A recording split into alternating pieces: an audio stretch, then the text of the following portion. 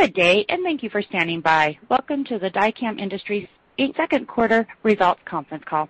At this time, all participants are in a listen-only mode. After the speaker's presentation, there will be a question-and-answer session.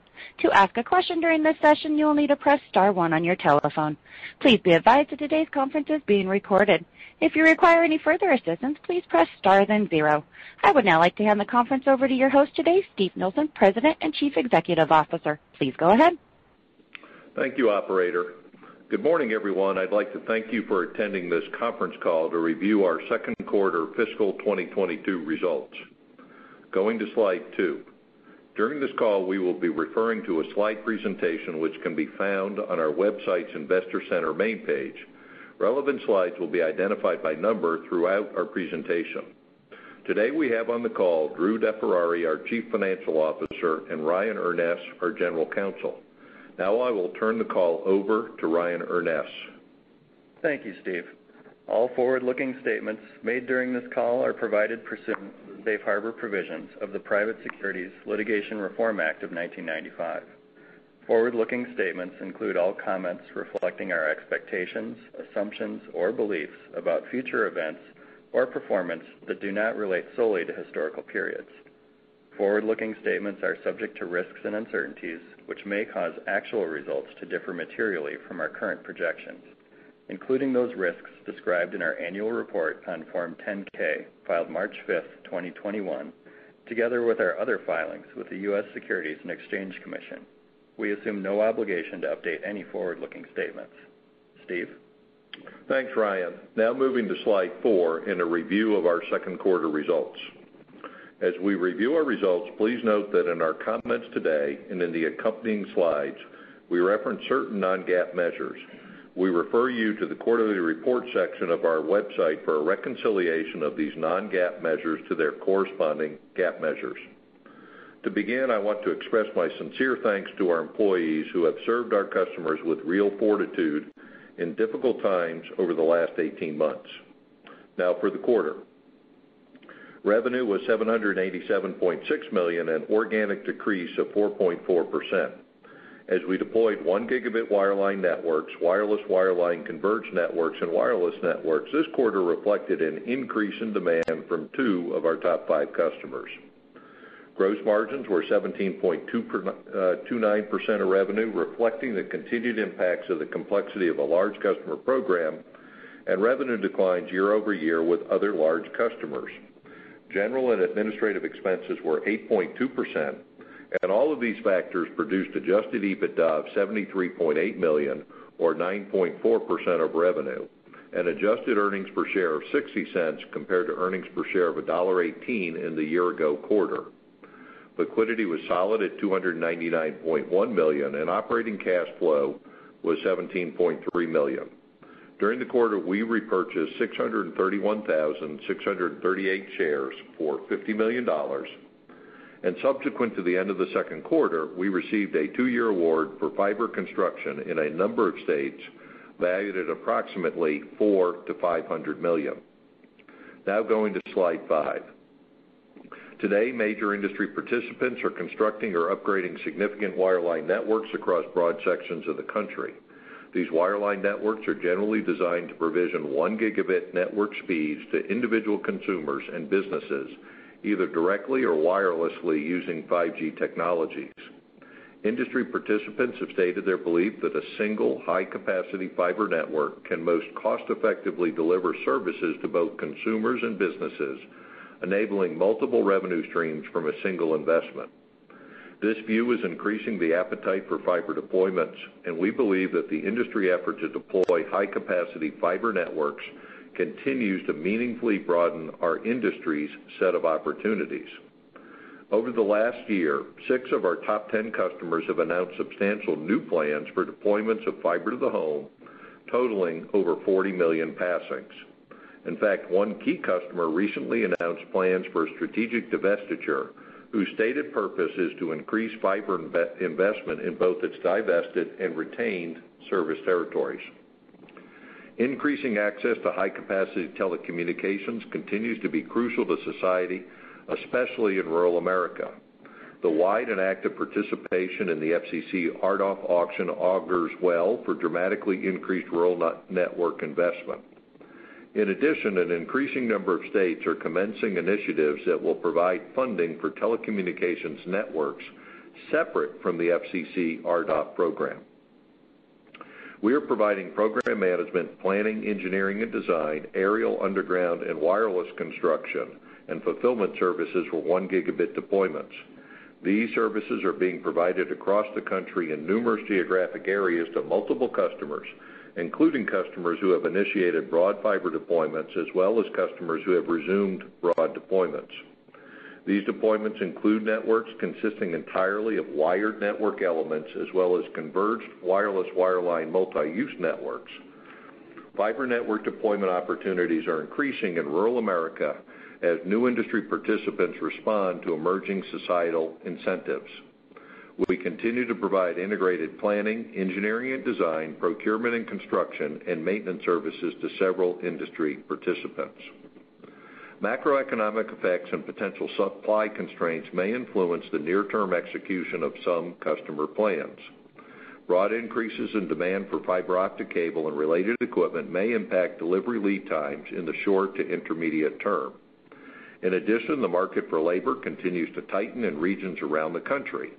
It remains to be seen how extensive these conditions will be and how long they may persist. Furthermore, the automotive supply chain is currently challenged, particularly for the large truck chassis required for specialty equipment. As we contend with these factors, we remain confident that our scale and financial strength position us well to deliver valuable service to our customers. Moving to slide 6. During the quarter, organic revenue decreased 4.4%. Our top 5 customers combined produced 65.7% of revenue, decreasing 18% organically. Demand increased for 2 of our top 5 customers. All other customers increased 39.9% organically. AT&T was our largest customer at 22.5% of total revenue, or $177.5 million. AT&T grew 31.9% organically. This was our second consecutive quarter of organic growth with AT&T. Revenue from Comcast was $121.7 million, or 15.5% of revenue. Comcast was Dycom's second largest customer. Lumen was our third largest customer at 12.1% of revenue, or $95.4 million. Verizon was our fourth largest customer at $90.8 million, or 11.5% of revenue. And finally, revenue from Frontier was $31.9 million, or 4% of revenue. Frontier grew 161.4% organically and was a top 5 customer for the first time. This is the 10th consecutive quarter where all of our other customers in aggregate, excluding the top 5 customers, have grown organically. In fact, the 39.9% organic growth rate with these customers is the highest growth rate in at least 9 years. Of note, fiber construction revenue from electric utilities was $51.6 million in the quarter, or 6.6% of total revenue. This activity increased organically 92.1% year over year. We have extended our geographic reach and expanded our program management and network planning services.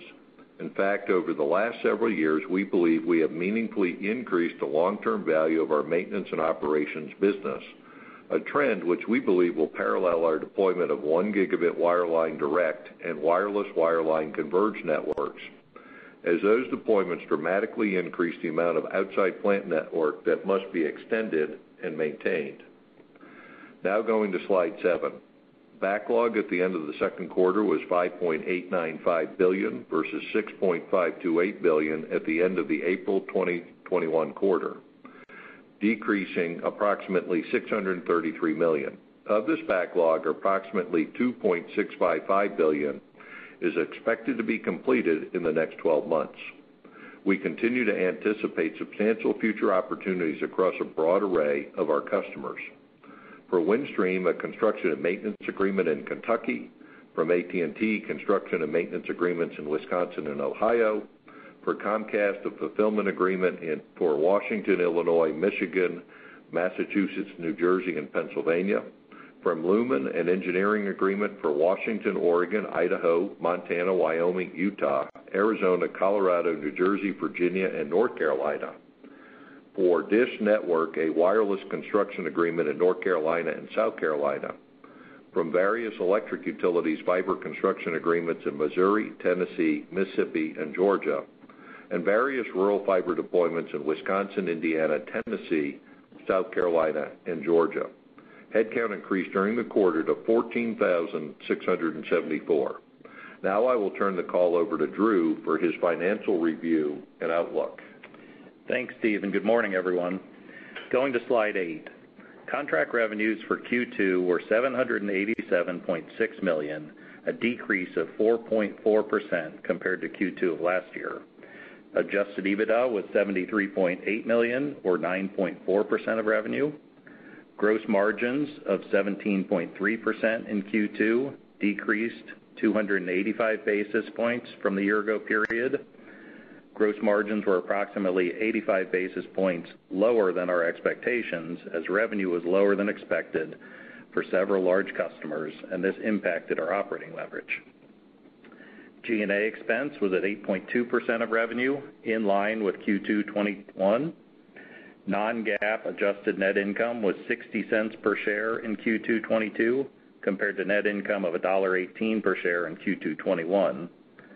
The variance resulted from the after-tax decline in adjusted EBITDA, higher interest expense, and lower gains on asset sales, offset by lower stock-based compensation, depreciation, and amortization.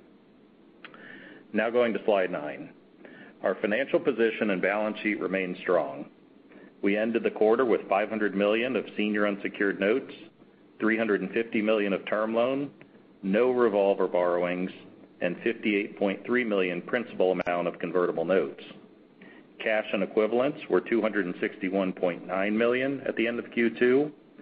$58.3 million is expected to be used to repay our convertible notes due September 2021. Liquidity was solid at $299.1 million at Q2. Our capital allocation prioritizes organic growth, followed by opportunistic share repurchases and M&A within the context of our historical range of net leverage. Going to slide 10. Operating cash flows were $17.3 million in the quarter. Capital expenditures were $35.5 million during Q2, net of disposal proceeds, and gross CapEx was $36.7 million. During Q2, we repurchased 631,638 shares of our common stock at an average price of $79.16 per share for $50 million. As of the end of Q2, we have a remaining authorization of $100 million for share repurchases through August 2022. The combined DSOs of accounts receivable and net contract assets were at 125 days, an improvement of 3 days sequentially from Q1 22. Now going to slide 11. For Q3 2022, the company expects contract revenues in line as compared to Q3 21, and non-GAAP adjusted EBITDA as a percentage of contract revenues to decrease compared to Q3 21. We expect year-over-year gross margin decline of approximately 125 basis points and G&A increase of approximately 50 basis points. We expect approximately $8.8 million of non-GAAP adjusted interest expense and $0.3 million for the amortization of the debt discount on convertible notes, for total interest expense of approximately $9.1 million during Q3. We expect a non-GAAP effective income tax rate of approximately 27% and diluted shares of 30.6 million. Now I will turn the call back to Steve. Thanks, Drew. Moving to slide 12. Within a recovering economy, we experienced solid activity and capitalized on our significant strengths. First and foremost, we maintain significant customer presence throughout our markets. We are encouraged with the emerging breadth in our business. Our extensive market presence has allowed us to be at the forefront of evolving industry opportunities. Telephone companies are deploying fiber to the home to enable 1 gigabit high-speed connections. Increasingly, rural electric utilities are doing the same. Cable operators are deploying fiber to small and medium businesses and enterprises. A portion of these deployments are in anticipation of the customer sales process. Deployments to expand capacity as well as new build opportunities are underway. Dramatically increased speeds to consumers are being provisioned, and consumer data usage is growing, particularly upstream. Wireless construction activity in support of newly available spectrum bands is beginning and expected to increase next year. Customers are consolidating supply chains, creating opportunities for market share growth, and increasing the long-term value of our maintenance and operations business. As our nation and industry continue to contend with the COVID-19 pandemic, we remain encouraged that a growing number of our customers are committed to multi-year capital spending initiatives. We are confident in our strategies, the prospects for our company, the capabilities of our dedicated employees, and the experience of our management team. Now, operator, we will open the call for questions. Thank you. As a reminder, if you have a question at this time, please press star then one. To withdraw your question, please press the pound key. And it looks like our first question is going to come from the line of Adam Thalhimer with Thompson Davis. Your line is open. Please go ahead. Hey, good morning, guys. Hey, Adam. Steve, how much did the large customer program negatively impact margins in Q2, and what's your thought on when that begins to ease? Yeah, so if you look at controlling for that program's impact on margins, the EBITDA margin would have been in line, as it has been in other periods, with the long-term average. And I would say just an additional color that some of the new programs were net positives to that, and some of the customers who seemed to be a little bit slower were a little bit of drag, but the central tendency was around that long-term average, controlling for that program. And then just on the second part of that, when do you think that the headwind begins to ease? Well, we continue to work down and close out the project. The balance year over year that we're working on closing out is down about 25%. The amount of cash that came in sequentially reduced it, in excess of $25 million. So I think we continue to make progress, and we hope that progress will continue, if not accelerate, through the balance of the fiscal year. Okay, and then the $400 to $500 million fiber award, can you tell us if that was from an MSO or from a telco customer? And then how do you think about the revenue? We'll have more to say about it on the next call, but I would say we were encouraged by the breadth of the award geographically. Okay, I'll turn it over. Thank you. Thank you. And our next question comes from the line of Brent Fulman with D.A. Davidson. Your line is open. Please go ahead. Hey, thanks. Good morning, Steve, Drew. Good morning, Brent. Hey, Steve, some of the supply and labor constraints discussed last quarter, and I think you noted it again in this call. What impact do you think that's having on the ramp in deployment right now? So I think it's, as we talked about on the last call, Brent, I mean, clearly we're able to grow the business, so we're encouraged with AT&T growing, in excess of 31% total, but probably the more interesting number, Brent, is that on the wireline side of the business, it was in excess of 75% year over year organically. So we're certainly able to grow the business, grew the business with Frontier. But I would say that that rate of growth might have been even higher absent the constraints. I think the other thing that was more impactful towards the end of the quarter was clearly the Delta variant has had an impact on the number of people that we've had in quarantine. And unlike the last peak during the winter when we weren't all that busy, we're busier now. And so, that certainly had some impact on what we were able to deliver, and certainly had some impact on cost with respect to overtime. Okay, that's helpful. And Steve, Lumen was expected to slow, but was a little more than I would have expected. Can you just talk about what you're seeing with that customer? So with respect to Lumen? Yeah, that's right. Yeah, with respect to Lumen, so clearly after the end of our quarter, They announced strategic divestiture of a number of their states, primarily east of the Mississippi. They represent about a quarter of the revenue that we have with that customer, and so it was a little bit slow. I think in general we're really encouraged by that transaction because I think, as they said, they've identified kind of an incremental 12 to 13 million homes of potential for fiber to the home in the service territory they're retaining. And Apollo has spoken that the purpose of the transaction was to invest in fiber in the 20 states that they're acquiring. So I think may have impacted some of the slowness in the business in the first half of the year with the benefit of the news in hindsight, but certainly encouraging as to what the transaction can untap or unleash from the rest of the business. Right. Okay. And lastly, Steve, do you think Verizon continues to shrink as a percentage of the business over the near term? I mean, I don't see any new award activity or extensions, at least listed in the presentation here. Yeah, I think, Brent, we continue to work through closing out programs. I think there may be some opportunities as they get into another budget year, but we'll just have to see. Recently, they made comments which were encouraging about revisiting some of their fiber build plans in their existing ILEC service territory, so we'll just have to see how they play out.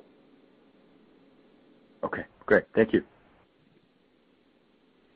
Thank you. And our next question comes from the line of Eric Luebchow with Wells Fargo. Your line is open. Please go ahead. Great. Thanks for taking the question. So, Steve, there's been some concerns about labor cost inflation just generally in the industry. So maybe could you talk through any contractual provisions you have with your customers to kind of help pass through some of those higher labor expenses and kind of what impact that could have on your margins if you've seen any of that yet or if there's any implied in your guidance for the October quarter? Right. So I think within the existing book of business, there are some agreements we have that have annual increases. Some of those are index related or they're just a negotiated amount.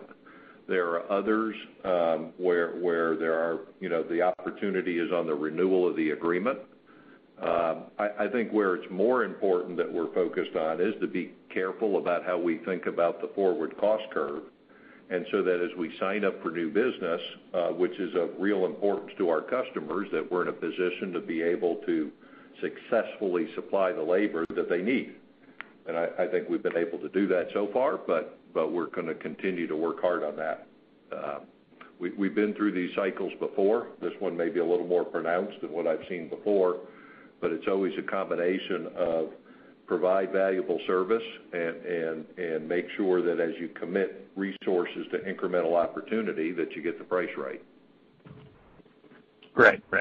I guess related to that, Steve, I mean, in other periods of labor market tightness like this, do you see any opportunities to actually increase your share as some of your larger customers may be less likely or less able to insource some of their fiber deployments? Historically, Eric, insourcing has not been a big factor in the business, so I don't know that we've seen that in prior periods. I do think that it certainly gives every incentive to continue to focus on building a broad labor pool through outsourcing, where we can reach across the country. I mean, we have one program right now where we move resources literally from one corner of the country to the other, because that was where the opportunity was, and we had the ability to shift those resources. Great. And then just one more from you, Steve. I might have missed what you said on the wireless business, but I was interested. It looks like you got a DISH award. Wondering if you're seeing more broad opportunities within wireless today, whether that's C-band deployments, T-Mobile's network integration, or the DISH network build. Just any color on what you're seeing from the wireless side of the business would be helpful. Yeah, I think our wireless business in total, Eric, was still down year over year.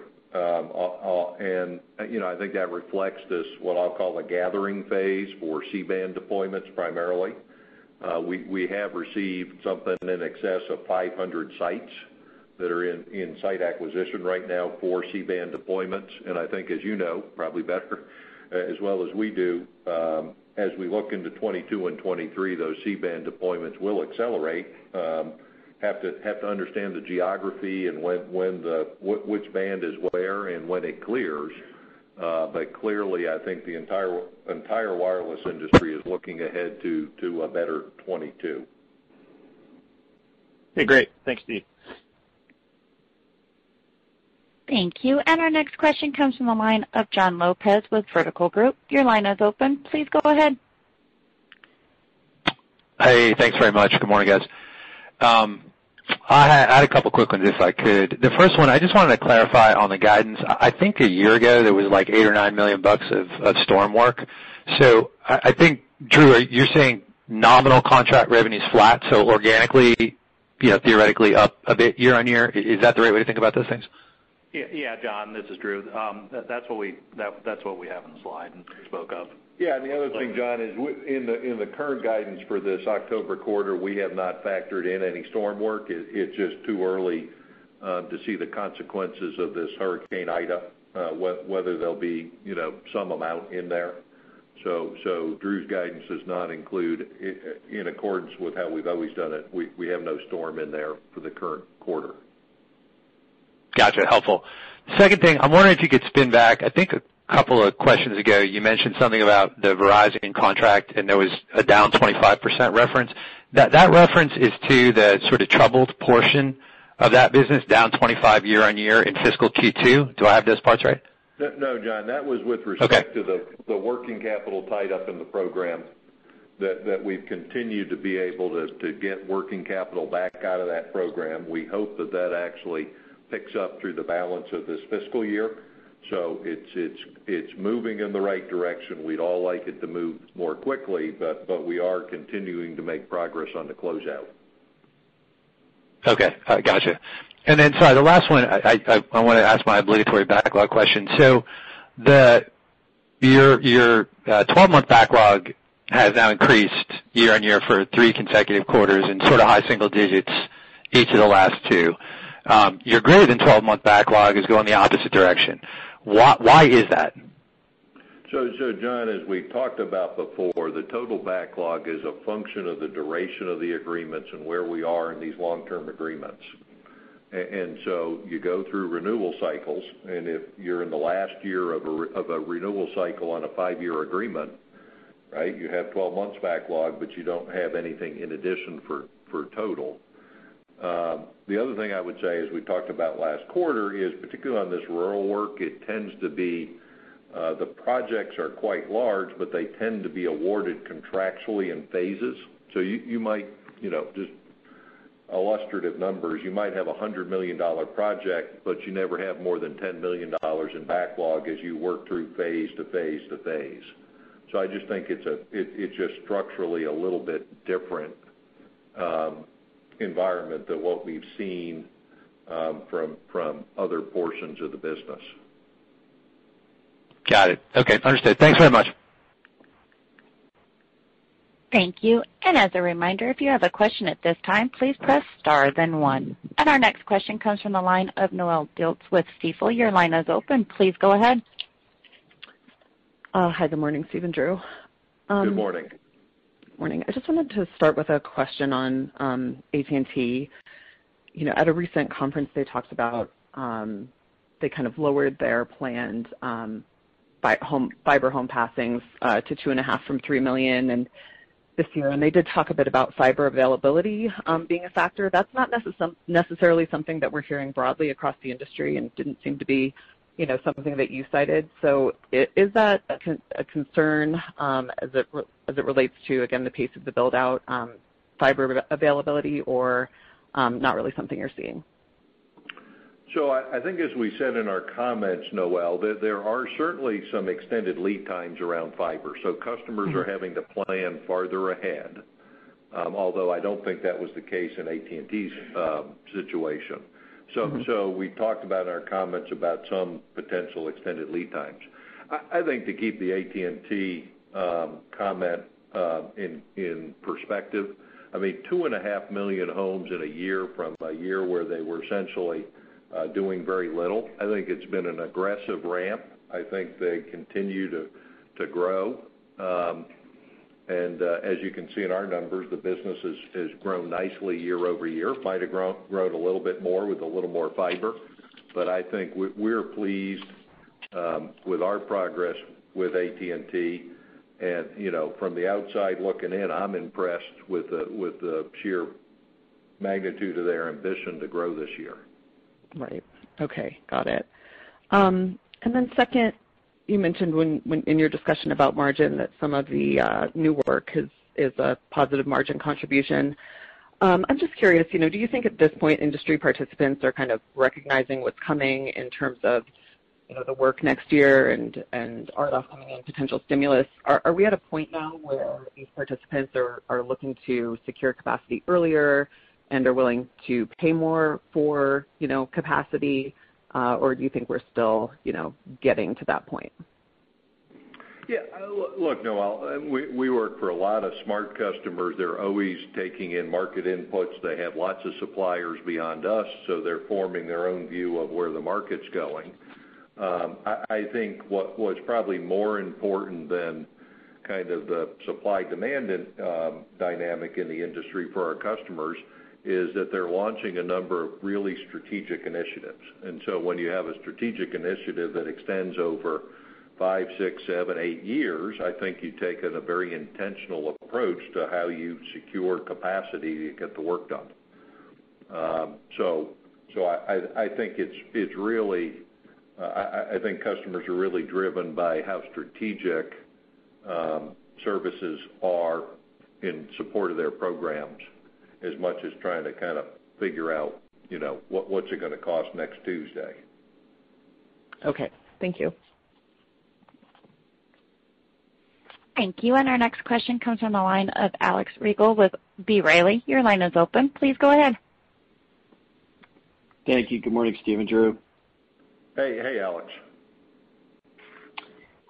Steve, can we come back to sort of the equipment availability and more about sort of the equipment that you use to provide the services, and that being yellow equipment and whatnot, rolling stock? Are you seeing, being clearly one of the largest out there in the marketplace, are you seeing opportunities where you have fleet that's available that could possibly take advantage of market share opportunities in the foreseeable future? I think that's always a possibility, Alex. I mean, we have strong and long-term relationships with our suppliers. We're in dialogue with them all the time. This chip situation is a challenge for everybody. I think there are certainly opportunities, given the size of our fleet, to extend the operating lives, and that can be meaningful in terms of incremental capacity. I think there are financial opportunities. I mean, we got a call about a month ago when we had a supplier that had an order that was canceled by somebody else, and we were their first call, and we took all 14 aerial devices. So I think there are opportunities for us to do that, but I don't want to diminish, which is why we put it in the comments. I mean, this constraints on the automotive supply chain are real. And so we've just got to be aware of those as we plan the business. And then coming back to the hurricane that's sort of working its way through the United States right now, can you remind us how that initially hurts your business and then possibly offers you opportunities? And would you anticipate sort of all the negatives and positives to offset each other in this current quarter, or do you think there could be extended negatives and positives that stretch into the future quarters? Yeah, Alex, I think it's too early for us to tell with respect to anything beyond the October quarter. Communications is always the restoration effort around communications is not first and foremost when you have electricity that's out for the area of the size of New Orleans and the surrounding areas.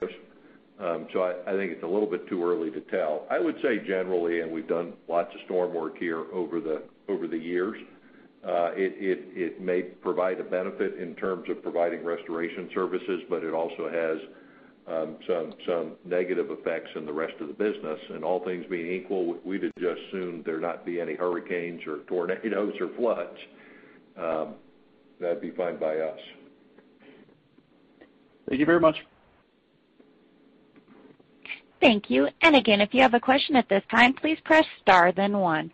And our next question comes from the line of Alan Marini with Slane Lake Asset Management. Your line is open. Please go ahead.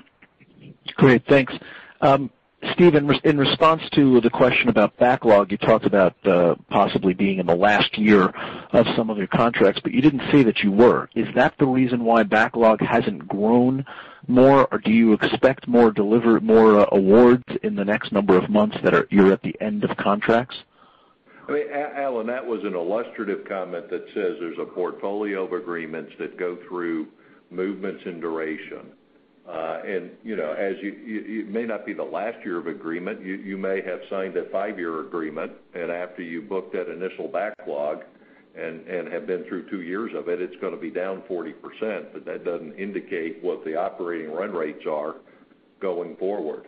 So it's more of a kind of a technical observation than it is anything about the actual portfolio. No, I understand what it is, but I'm just saying you guys are buying back stock.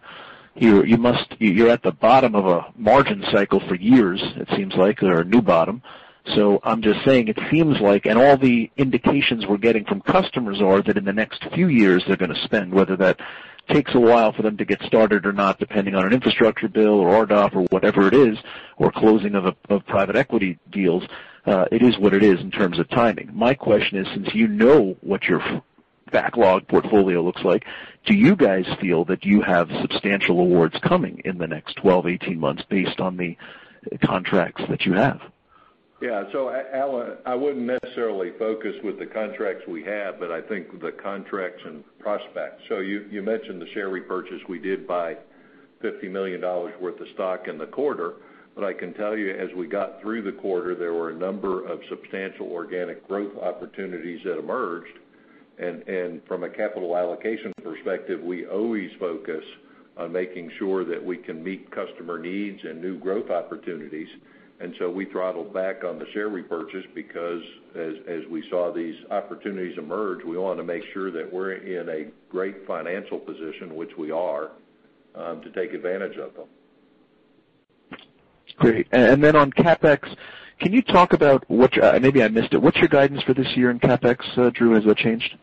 Yeah, it hasn't changed since last quarter, Alan. It's $105 to $125 million net.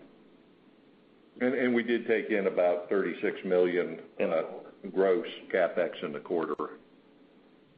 Okay, and then it's a strange question, but it seems like used car prices and obviously F-150 prices are really high. I know that's a good portion of some of your vehicle fleet, and yet other income for you guys was really low. Do you have a sense of where that's going to be? Did you not sell as much fleet because there were shortages? Can you just talk about where you see that line item? I mean, it's not an operational line item, so I know it's impacted your earnings a bit this year, but I'd rather see your business grow than that line necessarily move one way or the other. Yeah.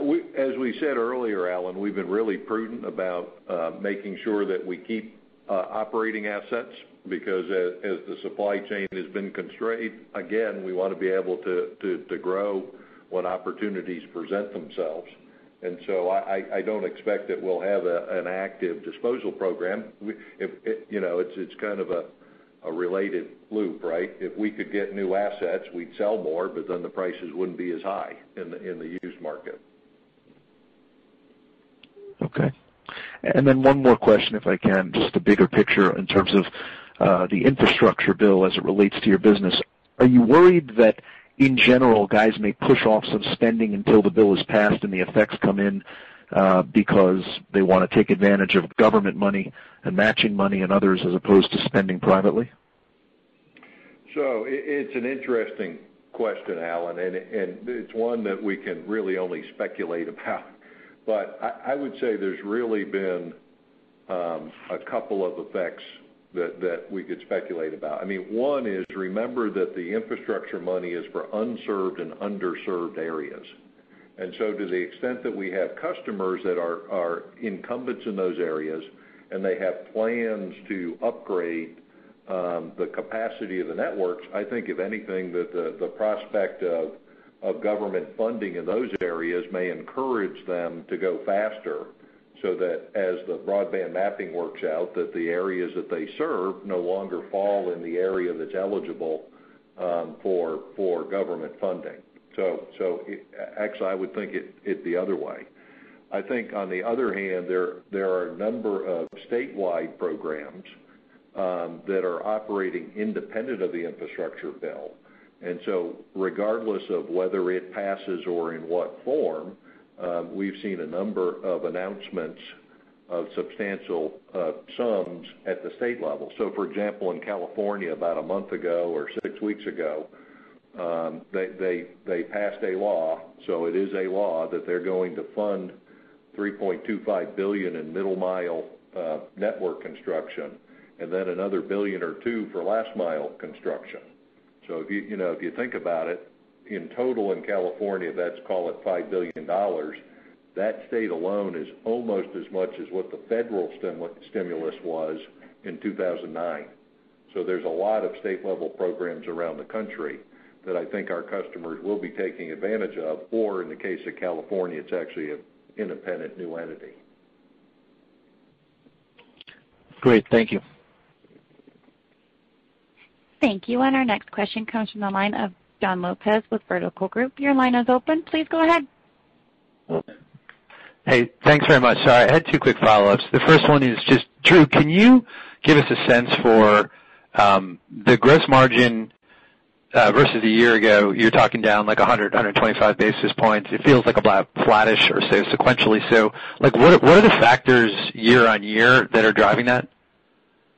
Yeah, John, I think, in part that's going to be fuel driven. So if you look back at where the price of gas was a year ago, that certainly ticked up some.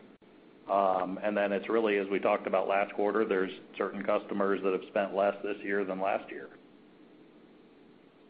Gotcha. Okay, that helps. And then, Steve, the customer who remains unnamed has kind of been, hovering at or above $20 million here for a couple quarters. That hasn't happened, I think, if we have our numbers right, since like 2015, 2016. Is there anything you can tell us about sustainability or visibility into that activity? I think, John, it's just illustrative of the amount of interest in deploying fiber networks and the amount of capital that's available across a whole number of suppliers to do it. I mean, there's an alignment in the industry around fiber to the home that we've never seen. So, for example, if you think about what we mentioned in our comments in the slides, that we had 6 of our top 10 customers just in the last year initiate plans for over 40 million homes of fiber to the home. I think, and you may have the exact number, but I think the approximate number that's been built kind of industry life to date is in the low 40s.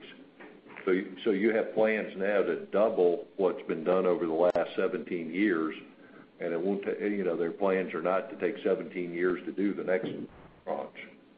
So I think that it's more just illustrative of the appetite for companies and capital to invest in fiber to the home.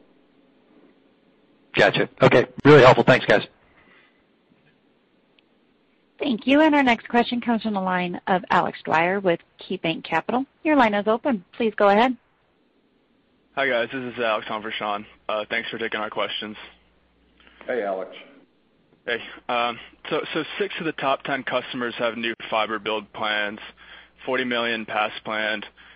Firstly, does this include Lumen? And how would you compare this level of activity planned over the next 5 years to what you saw over the past 5 years? Some context there would be helpful.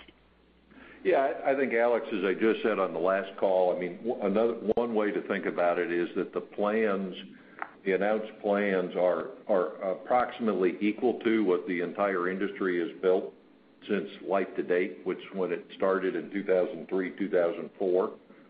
So that's one way to think about it. And yes, Lumen provided an estimate of what they thought was addressable by fiber. They're working on the plan. We're not going to say how big it is eventually or how long, but certainly they talked about that. It does not include any impact from the folks that they're divesting to, because that's yet to be fleshed out. But I mean, there is other research out there that might get you to even a bigger number than 40 million, but that's what we could support directly. Very helpful. And secondly, new bookings were light in 2Q. Was something pulled out of backlog, or was this all just due to timing? It's just due to timing. I mean, the summer months and the increase in the Delta variant, we just didn't see the number of awards. But summer is not typically a time where we see a lot of those anyway. Thank you. Thank you. And I'm showing no further questions at this time, and I would like to turn the conference back over to Steve Nielsen for any further remarks. Well, we thanks everybody for their participation on the call. Just before we go, Drew had a couple of other statistics to share. Sure. So for the customer split, telco was at 66.6%, cable was at 22%, facility locating was at 8.3%, and electrical and other was at 3.1%. And wireless, Drew, was about 6.5%, 7% of the total. Correct. Okay. Well, thanks everybody for your time and attendance, and we'll talk to you again just before Thanksgiving. This concludes today's conference call. Thank you for participating. You may now disconnect.